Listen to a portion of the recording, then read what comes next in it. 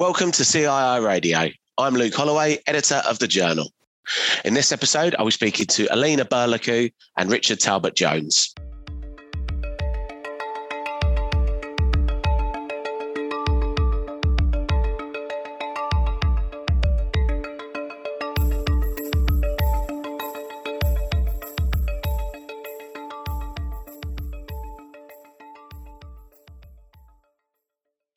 In this episode of the podcast, in honour of Volunteers Week, we'll explore ways that CII and PFS initiatives can help members give back to their communities and their fellow professionals. I'm joined by Alina Burlaku, Director and Founder of AB Growth Solutions and Financial Education Champion, and Richard Talbot-Jones, Managing Director at Talbot-Jones and mentor via the CII Connect platform. Here's my conversation with Alina and Richard. Hello, Alina, and hello, Richard, and thank you for joining us on the podcast today. Hello. Great to be here. Good morning. Good afternoon. Excellent. Yeah, very pleased to have you both with us. So, yeah, thank you for joining us today.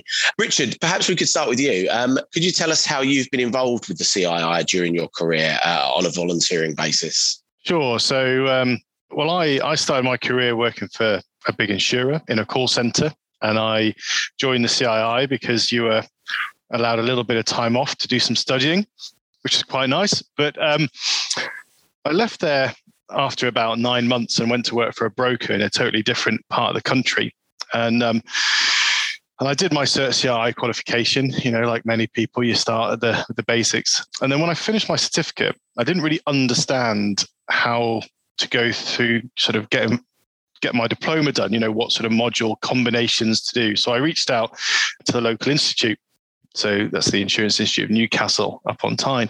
And of course, as many local institutes do, as soon as somebody contacts them directly, they kind of rope you in to do to do different jobs and serve on council. So from about 2010 until earlier this year, so about 12 years, I've been involved in our local institute. That's been my kind of primary focus. So I've served as education secretary, deputy president, vice president. I've done PR and comms and managed the website and managed Twitter and LinkedIn and all those sorts of things.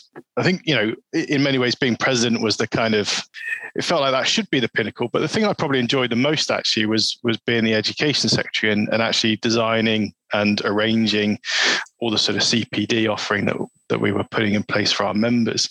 And but yeah, I mean, that was all sort of very interesting because you kind of, I think when you're working in a business, particularly a small business as I was, you don't always know, like, what is this industry that we're in? We see like one little piece of it. So that involvement in CII is really cool because you get to meet different people and understand the bigger picture. And that led me to becoming a member of Rep Council. And then when that changed to the National Forum, I was a regional forum officer and a national forum officer. So again, you know, it was just really, you know, it's been an interesting ride. But I stood down last month because I'm in the process of finishing an MBA. So the next 6 months is full on dissertation time. So a natural break perhaps in volunteering for me there. But yeah, so about 12 years in summary of volunteering with the local institutes. Wow, amazing. I mean, as you say, it's great that you can take a break, obviously, when you need to, if you need to focus on other things. And it sounds like you've been involved in kind of in all different aspects, which has been great. I mean, it sounds like it's also helped shape your career and, you know, built your network up and your kind of the direction you've taken. What have been some of the benefits you found through that you wouldn't have got if you hadn't have kind of put yourself forward to volunteer? Yeah, well, I mean, I think, gosh, I mean, you could sort of talk for hours on that subject, couldn't you really? But I think key takeaways is I wouldn't have been exposed to as many people and the kind of the chats that you have in the sidelines. So I probably wouldn't have had the confidence to launch my own business, you know, if I hadn't have been involved at a regional or national level with the CII and sort of met other business owners. So CEOs of companies or owners of companies. So I think that's one key thing. And then, you know, I wouldn't be sitting in this office here now, you know, being in charge of everyone else, which is quite nice. I think the other thing that I've taken on the sort of the chartered status kind of crusade almost as well. So, by being able to launch my own business, I could then push for charter status within my business instead of trying to convince other people that that's a route that they should go down. So, but again, I think, being involved in the CII and understanding the benefits of it and the importance of it, and then the discussions around public trust and accountability and transparency and all those sorts of things, we wouldn't have created a business with the profile that we have without my prior involvement with the CII in the way that, with the kind of involvement that I've had. So that's probably the main takeaway. Excellent. And Alina, would you agree with that? I mean, you're involved in volunteering through the Personal Finance Society, one initiative being My Personal Finance Skills, which has education champions like yourself. Can you tell us a little bit about your volunteering background and in particular, the education champion role that you now take? Yes, of course. I mean, you can see from Richard, how beneficial it is to hover around people like that of this caliber. How much you can gain out of it. And to be honest, getting involved with this initiative didn't need much convincing on my part. I've always been passionate about helping people improve their thinking and make more suitable decisions, both in businesses and with their money. I mean, growing up, I've seen firsthand how devastating is, how the devastating effects of poor financial decisions on people's well-being. And, it's ripple effects across the generations, affecting how we are with money later in life. So this initiative really helps this purpose, helping students start their journey with confidence and curiosity around money and less anxiety around its potential limitations. I mean, I'm fresh in CII. I've only transitioned into financial planning in the most recent years. I come from business coaching, mainly working with financial advice businesses. And when I have finally become a financial planner myself, I used to sit across the table from clients who, despite having a reasonable amount of money, struggle to make decisions to enjoy it or use it to create positive impact. And at the same time, I was also at the school gates listening to parents, most of them being torn between work and family and questioning their choices and feeling guilt or shame, having traded family time for work or income for spending more time with family. And I've always wondered if there is anything else that can be done to help the sort of now adults improve their experience and, but more importantly, shape a next generation of healthy money minds, who don't just survive, but also create and grow and thrive while using money sensibly.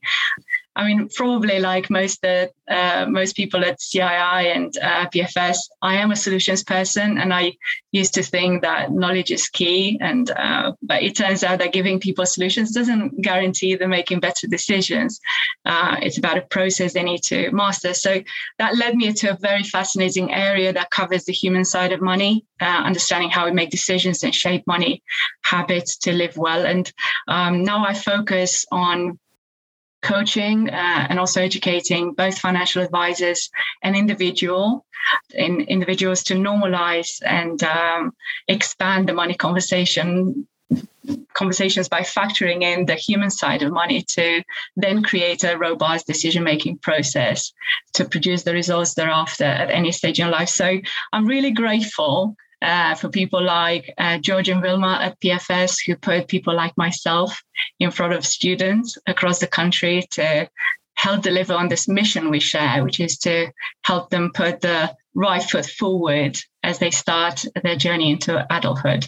Alina, that's fantastic. That's great to hear some of the real life situations that have led you to volunteering and feeling that you can make a difference. And there's real meaningful, valuable reasons behind you getting involved. And you mentioned there that you've become an education champion through the PFS. Can you tell listeners a little bit about the experience of doing that? How many times you've actually gone into a school and what a session kind of looks like and what the students can take away from it? Yes, I mean, it has been incredibly rewarding. It hasn't been without its challenges, technology being one. Given the interesting times we've lived through, we've been somewhat conditioned to deliver most of these sessions online. They're not as good as the face-to-face, experiences, but I am really grateful for it. It has allowed us to keep going, and perhaps with further geographical reach than I could have otherwise covered. Now, the sessions we do are designed really well, taking into account the key elements of robust decision making. The first one, as I mentioned, is knowledge. And it's enough knowledge to develop their awareness and spark their curiosity to go find out more. It goes from simple things like decoding a payslip to deeper areas around pitfalls and opportunities of money, personal values, dreams, life choices.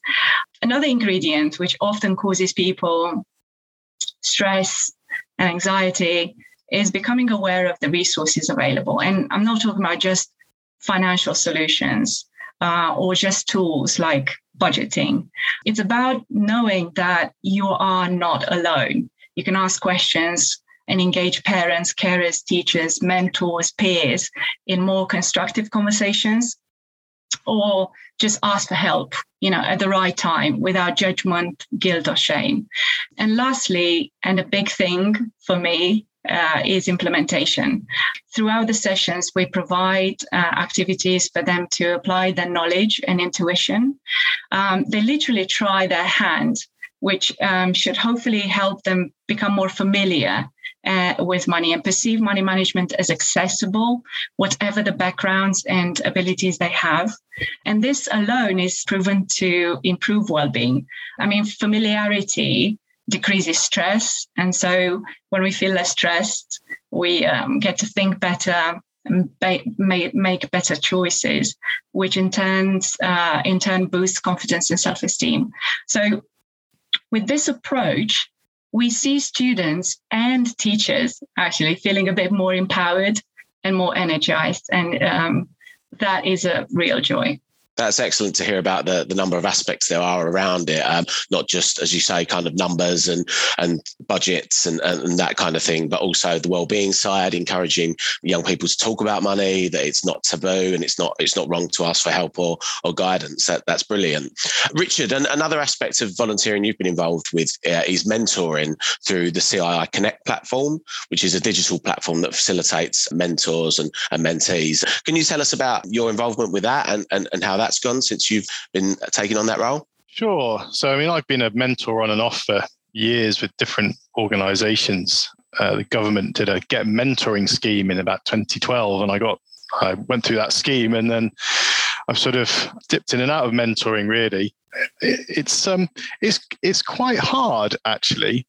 I think when I started doing it, I thought, this would be quite easy because you just have a chat with people and you give them some advice. But actually, that's not what mentoring is about. It's not about giving them advice. You've got to help them work things out for themselves, which is really it's a different way to communicate with people, But basically, you get a connection request through the system. Somebody wants maybe a bit of help or to talk through a particular situation. So my first one was a member who had moved from an overseas member who had moved to the UK and then was trying to basically work out how to get a job. So obviously I couldn't you can't sort of be too prescriptive and say these are the steps you need to take, but it's a sort of, that one was fairly simple in the sense that it was explaining the market and how what they did, in the country that they came from compared to, the market over here and the different market sort of structures and makeup. So, and then just, pointing them in direction of some employers in their area. But, you can get almost any kind of inquiry, really. I think one of the things that I would have valued, for example, is, in previous roles, when you're working, when you're working for somebody else, most people work for somebody else, don't they, really? But I suppose there are things that you might want to think about in terms of your own professional development that you can't talk to your boss about. And if there's no workplace mentor, then the CII mentor scheme would provide an outlet for people to get in touch and say, this is what I want to achieve in my career, but I don't know how to get there. and then there's somebody who can help you answer that question. That's great. As you say, I mean, that's a perfect example that, that someone's friends and family might be able to give advice, but they're not involved in the profession that, that we might be, and someone at your work might not be impartial, or so it's great to have that outside kind of, as you say, guidance, and it's obviously been rewarding for yourself, but also challenging. Are there different are there different things you've taken away from it, and have you enjoyed it? Would you go back to it as well?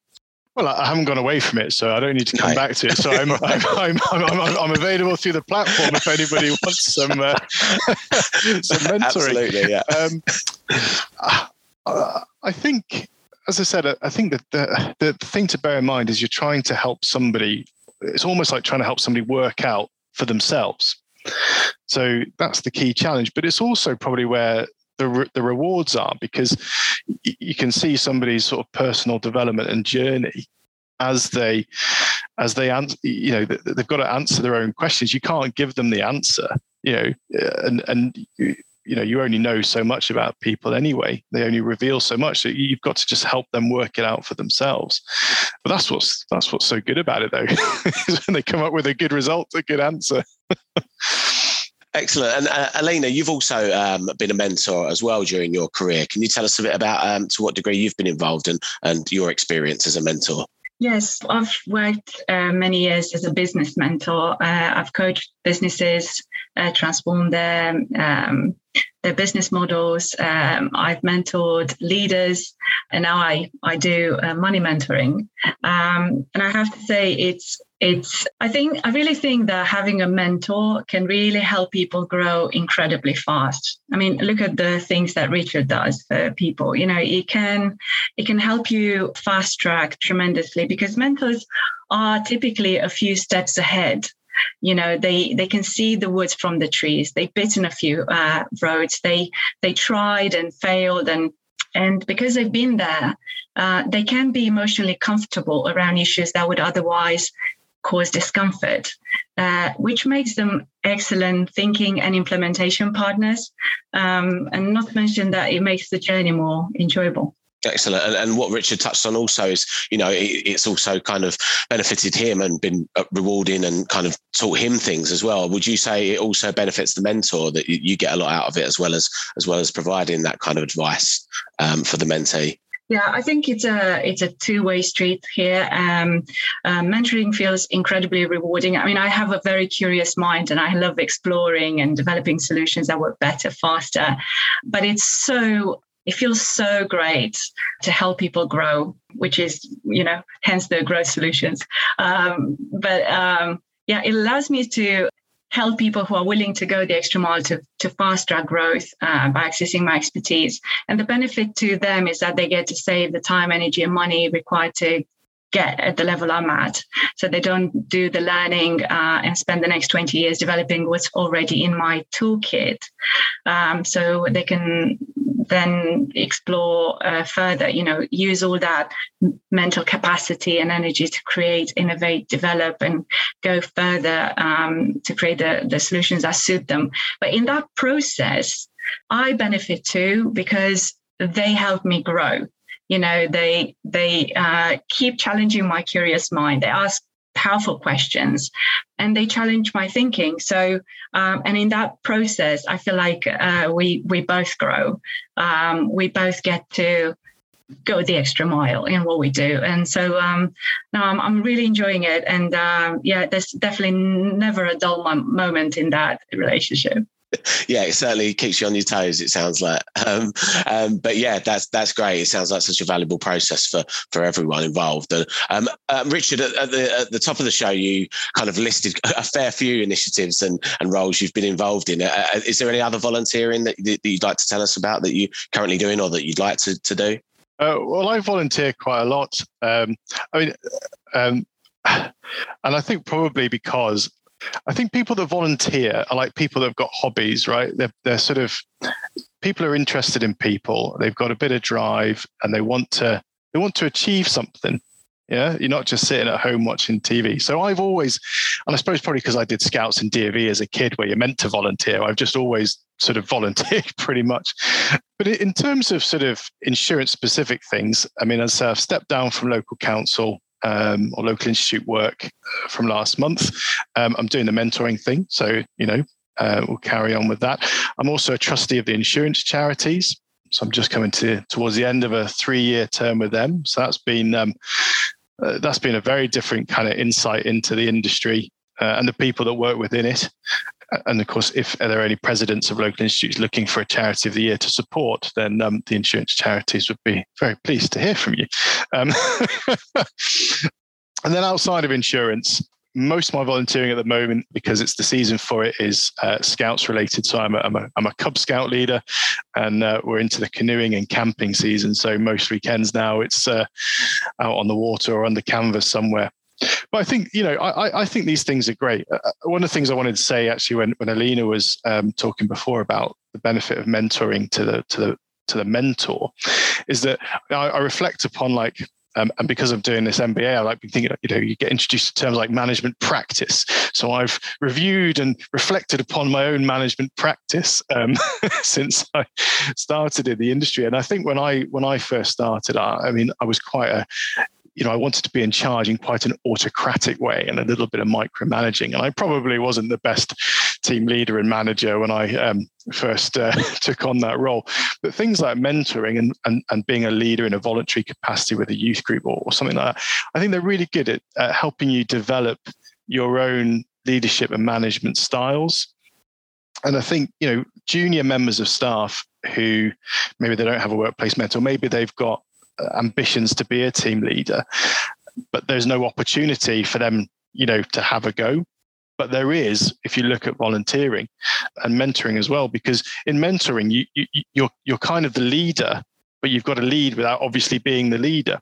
So I think it's helped me develop a much more laid back, delegated style of leadership. So I'm now far more willing to, trust people to do the jobs that I've set them rather than checking in on them all the time that they've done the jobs I've asked them to do, which probably I would hope that makes people less stressed, and happier in their work. But yes, so yes, I'm involved in lots of voluntary things, but I think it's,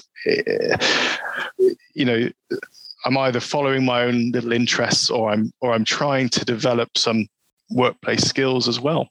No, that's great. And it's great to hear, as you say, that it continues to help kind of shape you and your style, and that you're learning and, knowing, building your knowledge and your people skills all the time as you go as well. And Alina, are there any other initiatives or volunteering roles that you're involved in as well as what we've spoken about? Well, I'm trying to juggle a few things, like 1 or 2 businesses and 2 boys who are very much into, I did smile when Richard talked about Scouts, because one of them is in Beavers, the other one is Scouts, soon to grow to the next level. And and they do lots of sports and things, which makes me the designated driver on an ongoing basis.